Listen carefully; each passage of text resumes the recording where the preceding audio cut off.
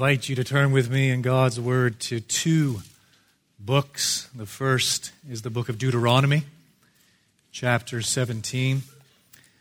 And the second is the book of 1 Samuel, chapter 8. So again, if you missed it the first time, that's Deuteronomy 17 and 1 Samuel, chapter 8. Obviously, we have completed our study of the book of Mark. And as our pattern has been for the past 4.5 years or so, we return now to the Old Testament. Early last year, we looked at the life of Samuel, first 7 chapters of 1 Samuel. And today we're going to pick up where we left off by looking at the life of Saul. Chapter 8, beginning in chapter 8, continuing more or less to chapter 15. Now, when we pick up God's Word and we read a particular book in His Word and focus in on it, there are a number of questions, 4 to be exact, that we need to ask at the outset. Our answers to these questions will shed some light, shine a little bit of light on the book, which will aid us in interpreting it and understanding it and applying it. 4 questions. First is this: what do we know about the author? And so in the case of 1 Samuel, that's where we're heading. What do we know about the author? The answer is very easy, and this sheds no light at all, because we know absolutely nothing of the author. It wasn't written by Samuel. Samuel, his death is actually recorded in the 25th chapter. He may very well have provided some of the material which makes up this book, but he is not the author of this book, nor is he the author of 2 Samuel. We don't know who the author is. His name is attached to these books because he is the first of 3 central key figures. Samuel, followed by Saul, followed by David. And Samuel is the prophet, the judge, who anoints these kings, both Saul and David. And so for that reason, his name is attached to these books, but he isn't the author. We don't know anything about the author. Question number 2. What do we know about the context of this book? Now, this is far more illuminating. What do we know of the context of this book? In the year 1400 BC, give or take a couple of years and a couple of months, Moses led the children of Israel out of captivity, out of Egypt, to Sinai, through the wilderness, 40 years. Joshua subsequently led the children of Israel across the Jordan into the promised land. And then Israel embarks on what can only be described as one of its most tumultuous periods in its history, the days of the Judges. And they last more or less 300 years. That period of 300 years of judges, you remember Deborah and Samson and others, Gideon, that period ends, you turn to the book of Judges, chapter 21, verse 25, the very last verse, it ends as follows. In that day, there was no king in Israel. Therefore, everyone did what was right in his own eyes. That is the author of the book of Judges, his commentary on the entire period. In our book, in our Bibles, Judges is followed by the book of Ruth. In the Hebrew scriptures, Ruth is actually located elsewhere. And Judges is followed by, you guessed it, 1 Samuel. And so Judges 21, verse 25 sets the context for the book of 1 Samuel. The Israelites are in the land, ruled sporadically by judges. It is a very loose confederation. They constantly fall into idolatry. They constantly fall under the subjugation, the control of the inhabitants of the land. And God subsequently sends these judges to rescue the Israelites, to alleviate their suffering. And this cycle continues through that 300 period. And that summary statement, that blanket statement encompasses these centuries. In those days, there was no king in Israel. Everyone did what was right in his own eyes. And immediately we pick up the book of 1 Samuel chapter 1. There is your context. That the nation of Israel, representative of humanity, representative of you and me, despite all of its blessings, despite all of its privileges, despite its close proximity to the living God, continually gravitates away from God to idolatry. That is indicative of mankind. It is indicative of us. And it demonstrates the need for what? God's king to rule in the hearts of men. That is the context. The third question is this. What do we know about the structure? The structure of this book. I want to make 3 comments, each important. The first is this. There is actually only one book. 1 and 2 Samuel aren't strictly speaking 2 books. As a matter of fact, we turn to the Hebrew Scriptures, the Hebrew Old Testament. They have all of the same books. But 1 and 2 Samuel actually constitute one book. They were divided in 2 when?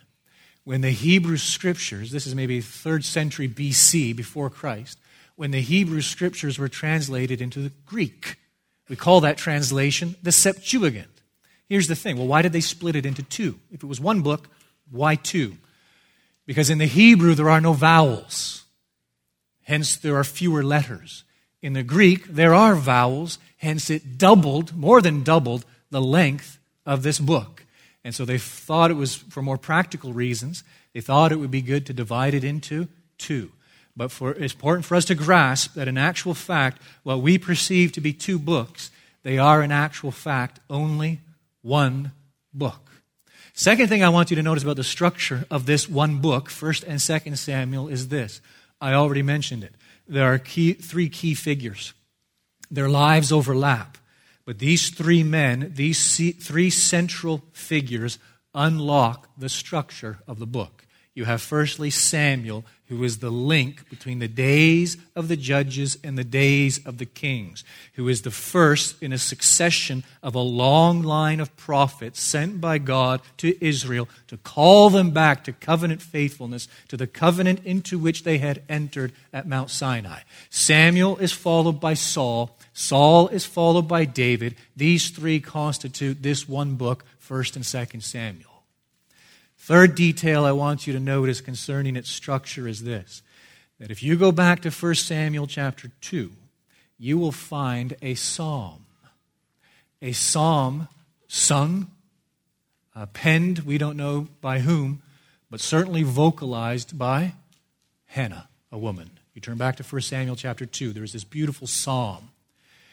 You go all the way to the end of 2 Samuel chapter 22, and you find an equally beautiful, a little more lengthy, another psalm. A psalm penned by David. And so what is one book, remember, 1 and 2 Samuel fused together, 3 central figures, Samuel, Saul, and David. This one book begins with a psalm, a wondrous celebration of God's greatness, Hannah. And it concludes with a psalm from David. That is informative. Do you know what it tells us? It tells us that as we read this one book, we shouldn't fall into the trap of thinking that it has primarily to do with history or biography. See, we might read it just thinking, well, this is just a boring historical record. Or we might read it and think, well, this is just a biographical sketch of 3 men. No, that psalm at the beginning and that psalm at the end, in which God's greatness is celebrated in both Hannah and David, tells us that this book is to be interpreted theologically. This is a book, not primarily, principally about Samuel, Saul, or David. It is a book about God. And it is about God's wondrous works in the lives of those 3 men, let me repeat them, Samuel, Saul, David, as it pertains to the nation of Israel and as it points to the coming of God's own Son, the Lord Jesus Christ. We interpret these books theologically. These books, in the first instance, this book, rather, 1 and 2 Samuel, has to do with God. God is the great theme of this book. The fourth question is this. What do we know of this theme more specifically? Let me break it down into four. We need to approach it from four angles. First, historically, it traces the rise of the monarchy. That's obvious. It's evident. It traces the rise of the monarchy from the days of the judges to the days of the kings. Two, theologically, it demonstrates that God is the only sovereign. He is the Lord of hosts. Three, prophetically, this book prepares for the Messiah. It prepares for the Christ. And it reveals him as our priest, as our prophet, and as our king. What he purchased as a priest and what he revealed as a prophet, he applies as a king. Fourthly, redemptively, this book shows us how God fulfills his promise to send a Savior. Genesis 3:15. His promise to redeem, to save his people from their sin. It shows how God fulfills this promise specifically. He preserves his promise by ensuring that true religion isn't erased through Israel's constant apostasy. He protects his promise by ensuring that Israel is not destroyed by foreign powers. He prepares for the fulfillment of his promise by establishing a wonderful covenant with David. And he points to the fulfillment of his promise by establishing a succession of prophets who point to the Savior. And so our four answers, well, not so much the first one, our three answers to questions 2, 3, and 4, they then shed light. You think of this book out there, 1st and 2nd Samuel, and a pathway into this book. Our answers to questions 2, 3, and 4, they kind of shed a light on that pathway, that roadway, opening the door into it and guiding us in our interpretation of it. And so with all that said, we turn now to the texts in view. I asked you to find two, the first being Deuteronomy chapter 17. And I'm going to read verses 14 through 20. This passage is part of the Mosaic covenant. So that covenant between God and the nation of Israel. And in particular in these verses, God has something to say through the instrumentality of Moses concerning kings, coming kings who will rule over Israel. Deuteronomy 17, verse 14. When you come to the land that the Lord your God is giving you, and you possess it and dwell in it, and then say, I will set a king over me, like all the nations are around me. You may indeed set a king over you, whom the Lord your God will choose. One from among your brothers you shall set as a king over you. You may not put a foreigner over you, who is not your brother. Only he must not acquire many horses for himself, or cause the people to return to Egypt in order to acquire many horses, since the Lord has said to you, you shall never return that way again. And he shall not acquire many wives for himself, lest his heart turn away, nor shall he acquire for himself excessive silver and gold. And when he sits on the throne of his kingdom, he shall write for himself in a book a copy of this law, approved by the Levitical priests. And it shall be with him, and he shall read in it all the days of his life, that he may learn to fear the Lord his God, by keeping all the words of this law and these statutes and doing them, that his heart may not be lifted up above his brothers, and that he may not turn aside from the commandment either to the right hand or to the left, so that he may continue long in his kingdom, he and his children in Israel. Fascinating on so many levels. Follow along now in our text, 1 Samuel chapter 8, the very first verse. When Samuel became old, he made his sons judges over Israel. The name of his firstborn son was Joel, and the name of his second, Abijah. They were judges in Beersheba. Yet his sons did not walk in his ways, but turned aside after gain. They took bribes and perverted justice. Then all the elders of Israel gathered together and came to Samuel at Ramah and said to him, Behold, you are old, and your sons do not walk in your ways. Now appoint for us a king to judge us like all the nations. But the thing displeased Samuel when they said, "Give us a king to judge us." And Samuel prayed to the Lord, and the Lord said to Samuel, "Obey the voice of the people in all that they say to you, for they have not rejected you, but they have rejected me from being king over them, according to all the deeds that they have done from the day I brought them up out of Egypt, even to this day, forsaking me and serving other gods, so they are also doing to you. Now then, obey their voice. Only you shall solemnly warn them and show them the ways of the king who shall reign over them." So Samuel told all the words of the Lord to the people who were asking for a king from him. And he said, "These will be the ways of the king who will reign over you. He will take your sons and appoint them to his chariots and to be his horsemen and to run before his chariots. And he will appoint for himself commanders of thousands and commanders of 50s, and some to plow his ground and to reap his harvest and to make his implements of war and the equipment of his chariots. He will take your daughters to be perfumers and cooks and bakers. He will take the best of your fields and vineyards and olive orchards and give them to his servants. He will take the tenth of your grain and of your vineyards and give it to his officers and to his servants. He will take your male servants and female servants and the best of your young men and your donkeys and put them to his work. He will take the tenth of your flocks, and you shall be his slaves. And in that day you will cry out because of your king whom you have chosen for yourselves, but the Lord will not answer you in that day." But the people refused to obey the voice of Samuel, and they said, "No, but there shall be a king over us, that we may also be like the nations, and that our king may judge us and go out before us and fight our battles." And when Samuel had heard all the words of the people, he repeated them in the ears of the Lord. And the Lord said to Samuel, "Obey their voice and make them a king."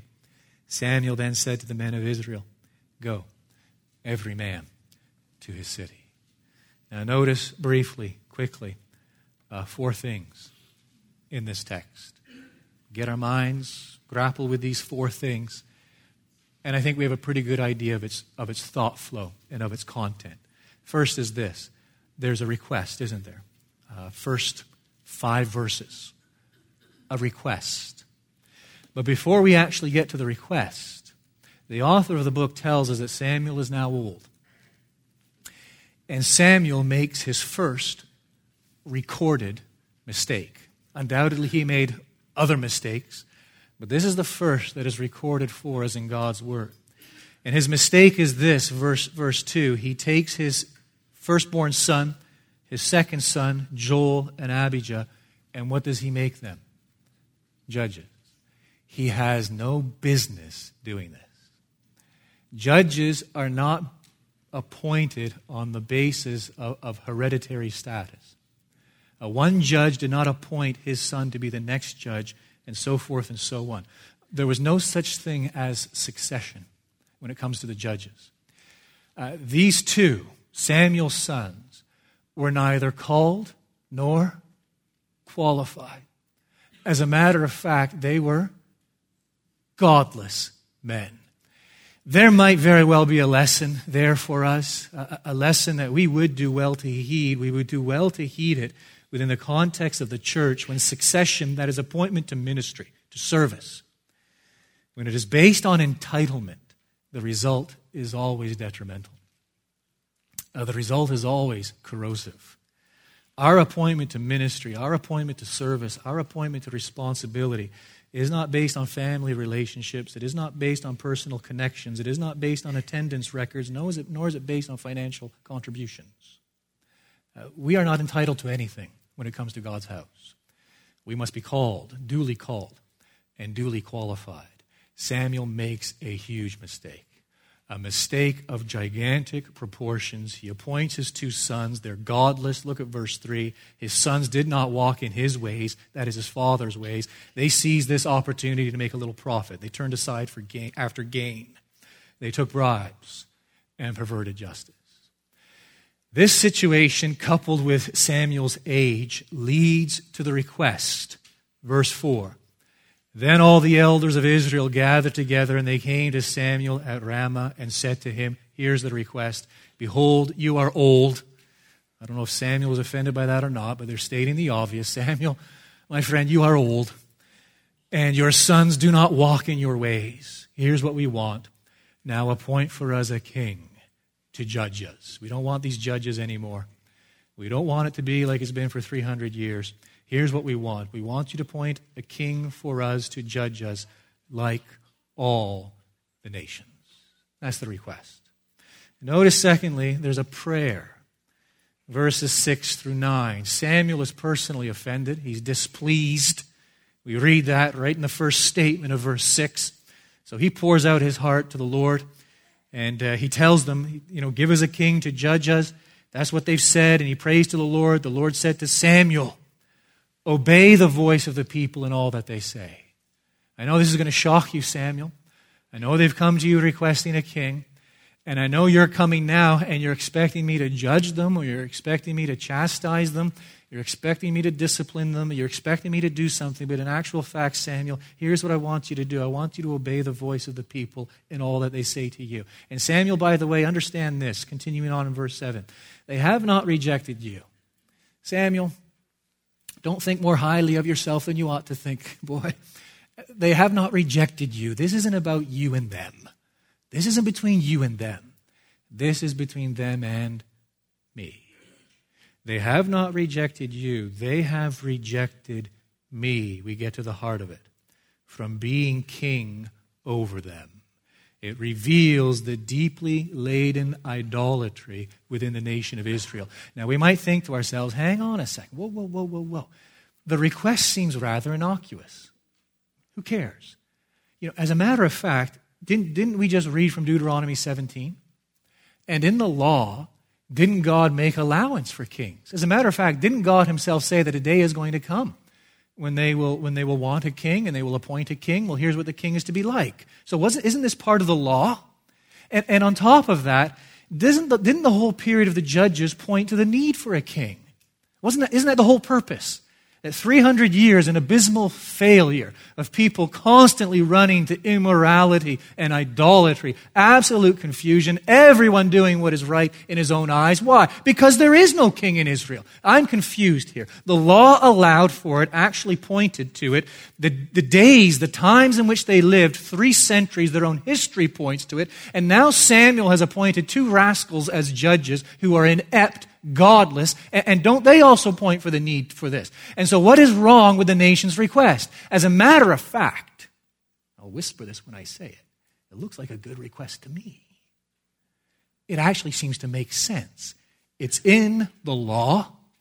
300 years of history points to the need for it, and Samuel's sons, well, they're certainly not up to the task. And so here's a good prayer request. Lord, give us a king. It's laden with problems. The issue is not the request in and of itself. The issue is what the request implies. It implies what? That the nation doesn't want God as their king. Nor does the nation want God's appointed one to be king. The nation wants a king like the nations around them.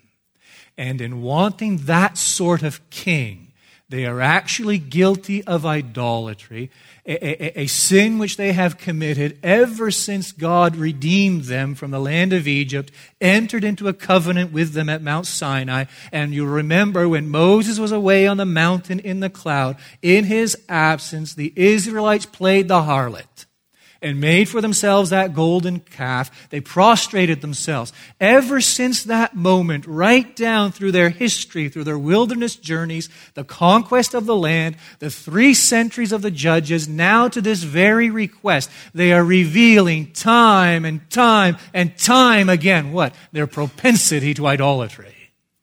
That they are inclined by nature away from God to the idolatrous. That's the problem. That's the issue. That's what God has to say to Samuel. And so he sends Samuel back to them. Verse 9. Obey their voice. Only here's what you're going to do. You shall solemnly, seriously warn them. How? show them the ways of the king. Show them the ways of the king they want, in marked contrast to the ways God wants, as we read them in Deuteronomy 17. Show them the ways of the king who shall reign over them. That brings us to a third section. The warning itself, its content, begins in verse 10, concludes in verse 18. So Samuel comes back to the elders of the nation of Israel who have gathered at Ramah, and he gives this warning.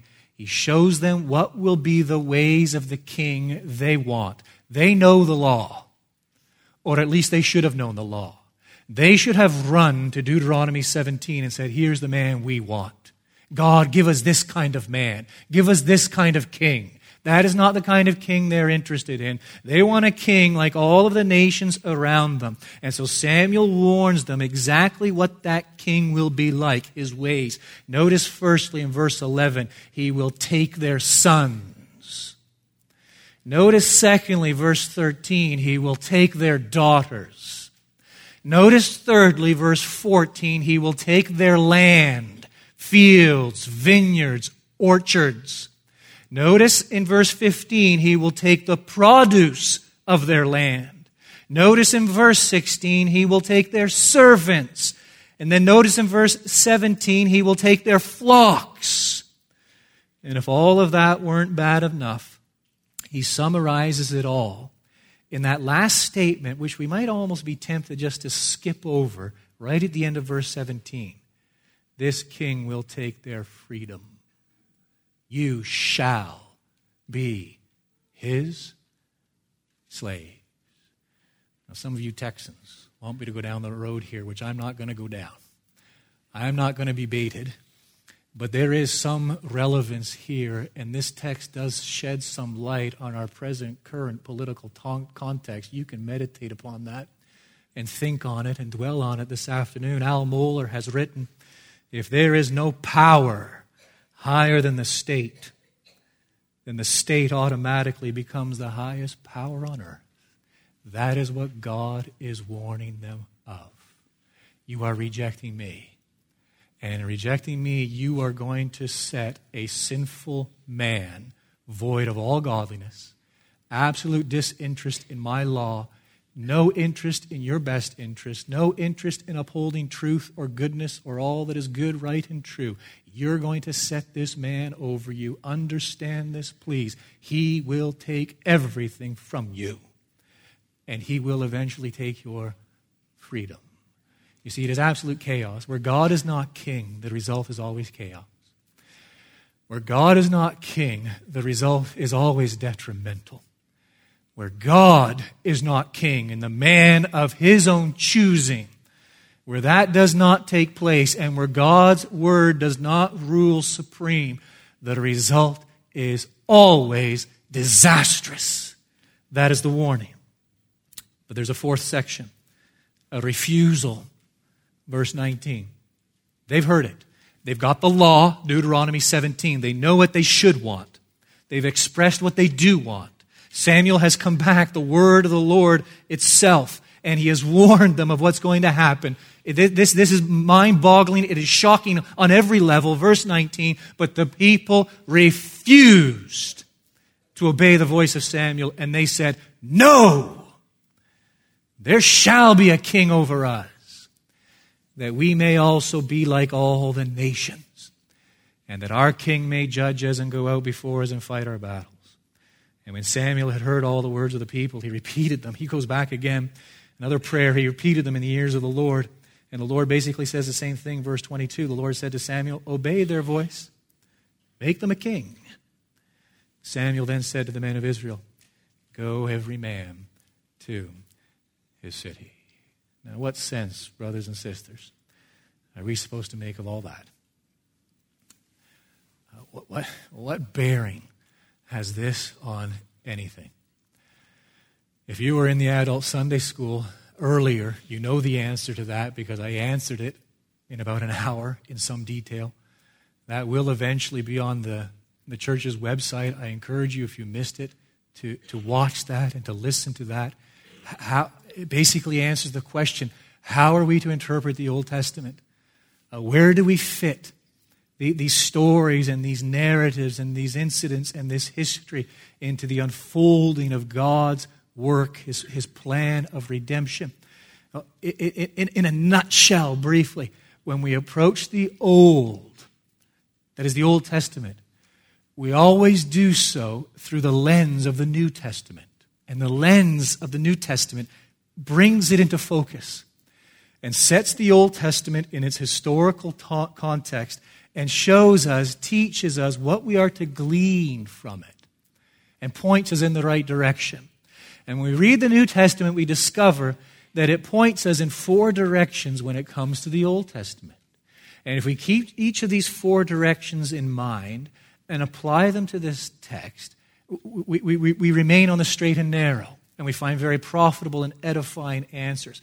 And so the first is this: the New Testament tells us, it teaches us, that when it comes to the Old Testament, we are to look for examples that instruct us. In the sermon notes, I've given you a text, 1 Corinthians 10:10, and I have written it out there for you. Paul states the following, again, it's 1 Corinthians 10:10. These things happened to them as an example. He's speaking of Israel. He's speaking of the wilderness wandering and sojourn, and he's speaking of their idolatry, their sin. These things happened to them as an example, but they were written down for our instruction. And so it is true, we can turn to the Old Testament through the lens of the New, and we can find examples in the Old Testament which are there as examples for us, that we might glean instruction from those examples. And let me just affirm 4 quickly from this text, 1 Samuel chapter 8. The first is this: 4 lessons that we learn from this example. Number 1, it is possible to be close to the church yet far from God. It is possible to be close to the church yet far from God. How else do you explain Samuel's sons? Their dad is a judge. Their dad will be, historically speaking, one of the greatest prophets the nation of Israel ever knows. How do we account for their utter and absolute godlessness? It is possible to be close to the church and yet far from God. That might be you, friend. It might be some of our young ones coming here for some time because mom and dad bring you. But maybe you'd rather not be coming here, or maybe you do kind of like coming here to see your friends. Young people, you need to understand, it is close. It is possible to be close to the church, yet far from God. Growing up in the church neither guarantees nor assures your salvation. It must be internalized. There must be faith and repentance. There must be a personal reckoning with the living God. You must come face to face with your own sin and utter depravity before a holy God. And you must turn in helplessness and hopelessness to Calvary's cross for salvation. Hanging out in these 4 walls for 30, 40 years is not going to do you any good. It is possible to be close to the church, yet far from God. Some of the older ones here probably need to hear that. You like church. You like the songs. Afterwards, isn't that what Sunday's for, going to church and watching football? Well, friend, much more is going on than that. Do you have a relationship with the living God? Do you know God triune?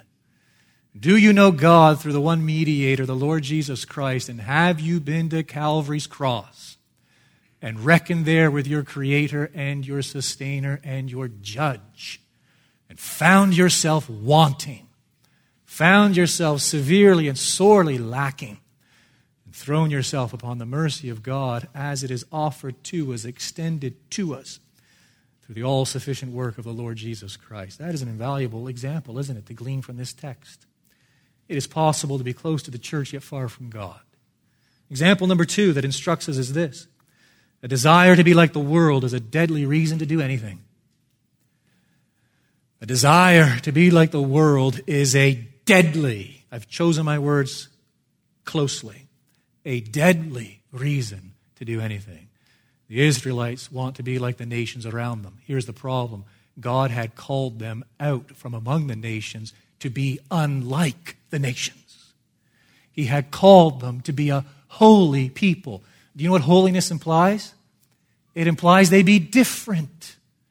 Friends, as the church and as the bride of Christ, we have been called to be holy, which by definition means we are different. We're supposed to stand out like a sore thumb. We're not supposed to fit in. People are supposed to look at us funny. The gospel is a scandal to those who are perishing. We are called to be a holy people. And a desire to be like the world is a deadly reason to do anything. And we would do well to employ some critical thinking when it comes to how easily we adopt cultural practices and philosophies in our own day. Example number 3, for what it's worth. A heart fixed upon sin will not be moved by the most earnest of warnings.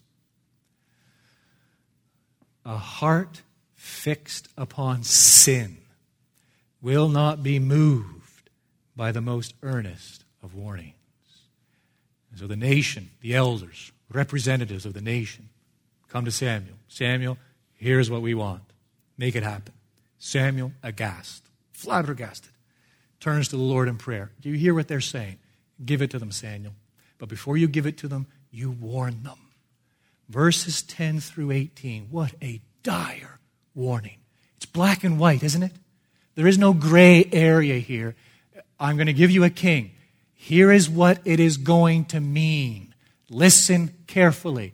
It will cost you everything, including your freedom. And then the day will come when you will cry out to me, and I will not listen. Let me repeat it. A heart fixed upon sin won't be moved by the most earnest of warnings. They hear the warning through the prophet of the Lord from God himself, and their response is what? No. But we will have precisely what we want. We will have the king of our choosing, a king like the nations around us, to reign over us. Friend, learn the lesson, please. It applies to many here gathered this very day. When the heart is fixed on sin,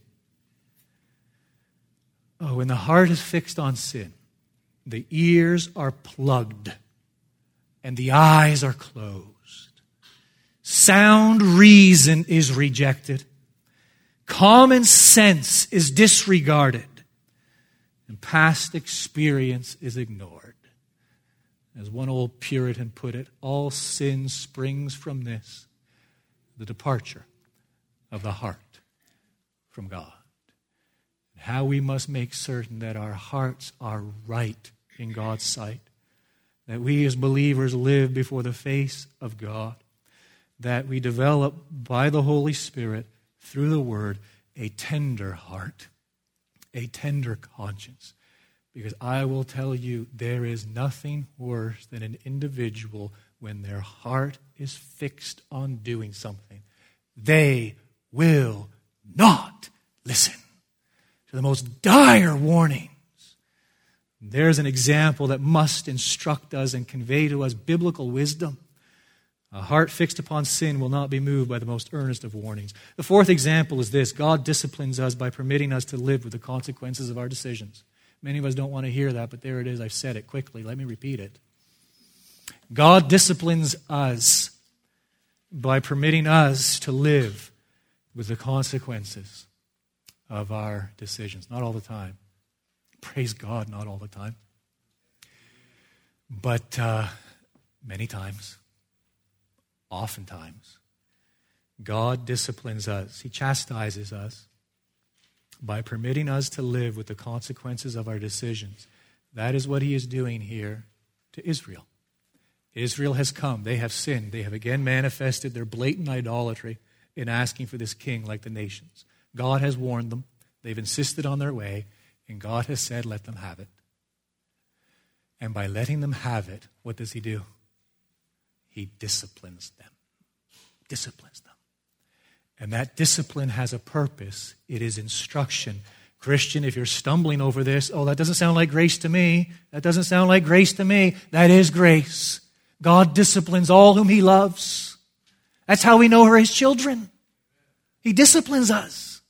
He chastises us when necessary. He does. And he does it lovingly and graciously.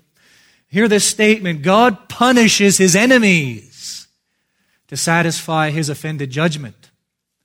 but he disciplines his children to sanctify their polluted hearts. Well, I'm going to repeat that one. Some of you are trying to jot that down madly. God punishes his enemies to satisfy his offended judgment. That's not what we're speaking of here in this context. God punishes his enemies to satisfy his offended judgment. But God disciplines his children to sanctify their polluted hearts. He disciplines us. Again, we don't want that to be right. We don't want that to be true. Oh, grace. Yeah, that doesn't sound like grace. Doesn't sound very, very loving. Where is God's goodness in that? Oh, friend, understand it oozes goodness. For God to leave us in our condition, for God to abandon us to our polluted hearts, that would be unloving. That would be a lack of grace. That would be contrary to mercy. But as any loving earthly father disciplines his children for their own good, so too our loving heavenly Father disciplines us when necessary. Not all the time, but at times, and we need to acknowledge this, and we need great spiritual discernment to perceive when this is the case indeed. He disciplines us at times by permitting us to live with the consequences, the negative consequences of our decisions. But he has that glorious end in view. It is to sanctify our polluted hearts. That's the first thing we're looking for when we turn to the Old Testament, according to the New Testament. Examples that instruct us. Secondly, we're looking for truths that encourage us. That comes out of Romans 15, verse 4. Whatever was written in former days, says Paul. In former days, that's the Old Testament, was for our instruction. That through endurance and through the encouragement of the Scriptures, we might have hope. And so here's what I'm going to suggest, friend. If you're down in the dumps and you're looking for some real robust encouragement, you need your faith fortified and you need your hope strengthened, as we all do, more than we probably admit or care to confess. If we're looking for encouragement, if we're looking for endurance, if we're looking for perseverance, please, friend, I beg of you, do not sit around waiting for some flighty feeling that you're encouraged.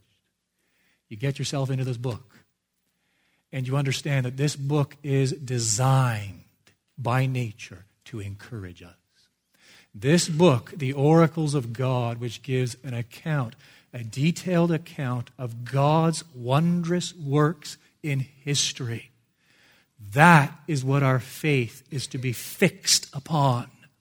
And as our faith is fixed on a God who works powerfully and wisely, accomplishing all of his purposes in history, historical record, we have it here, our faith is fortified.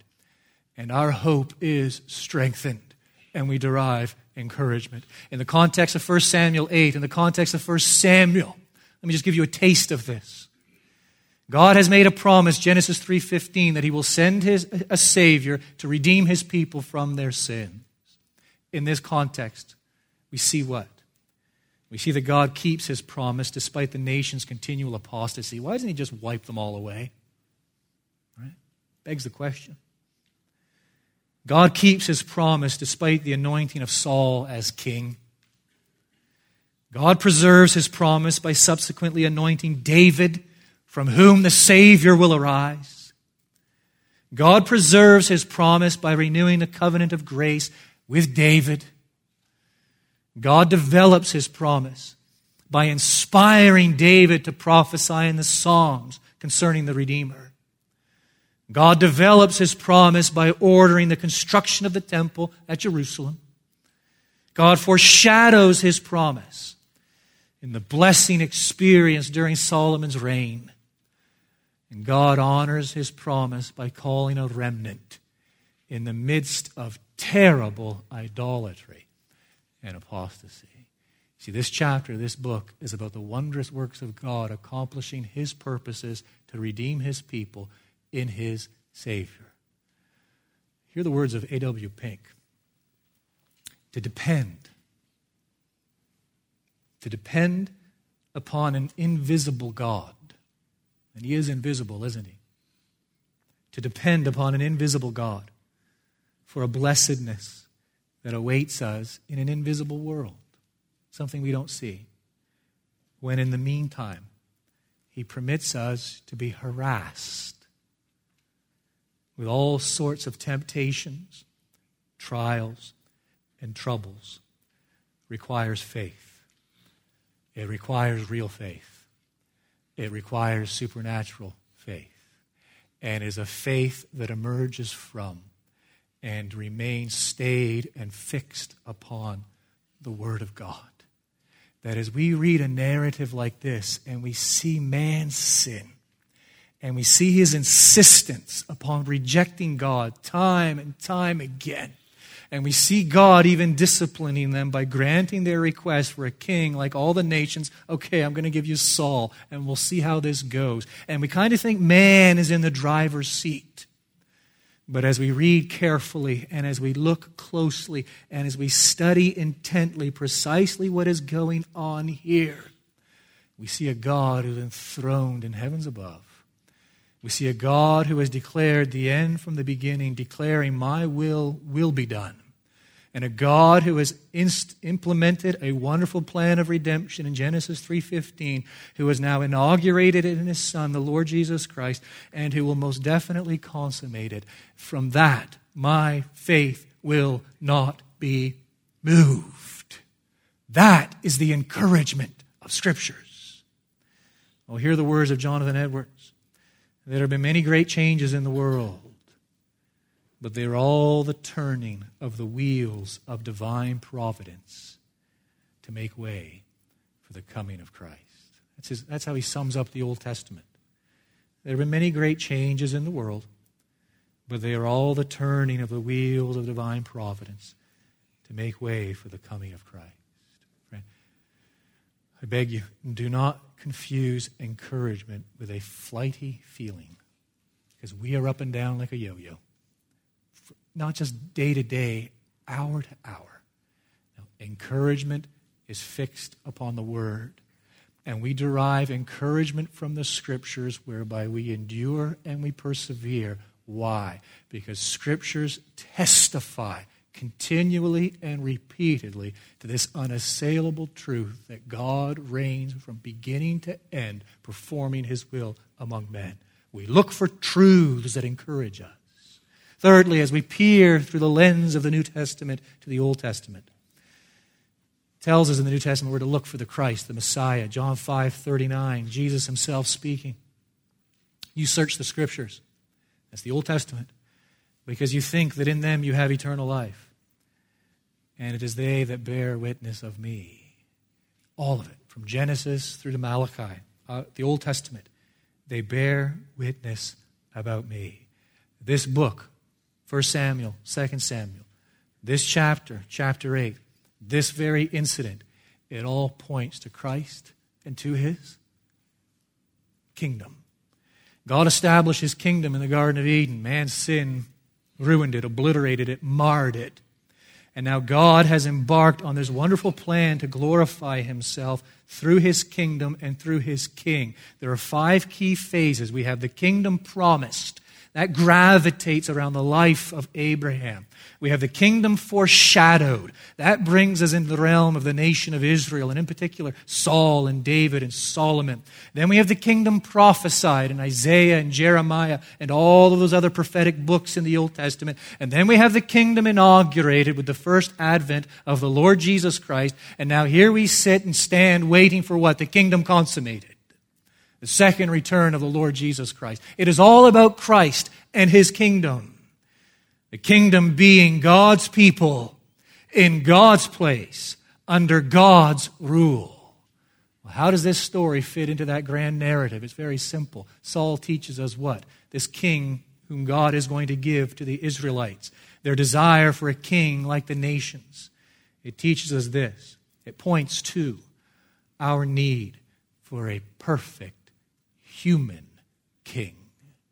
It points to our need for a king like the man God described through His servant Moses in Deuteronomy 17.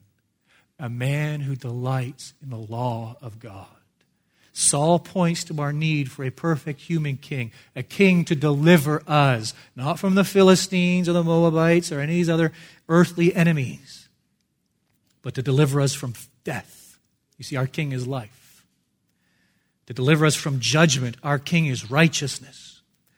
To deliver us from wrath, our king is peace. To deliver us from darkness, our king is light. To deliver us from ignorance, our king is wisdom.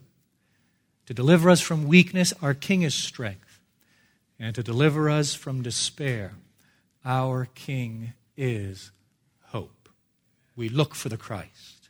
Fourthly, the New Testament tells us that we are to look for the gospel. Paul's words, 2 Timothy 3:15, from childhood.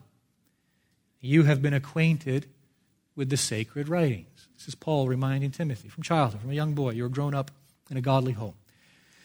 And ever since you were a wee lad, you have been acquainted with the sacred writings, which are able to make you wise for salvation through faith in Christ Jesus. The Old Testament reveals the gospel. How does this incident, how does this narrative reveal the gospel? It's actually very simple. The elders of Israel gather to Samuel at Ramah, and their request, their demand is this: give us a king.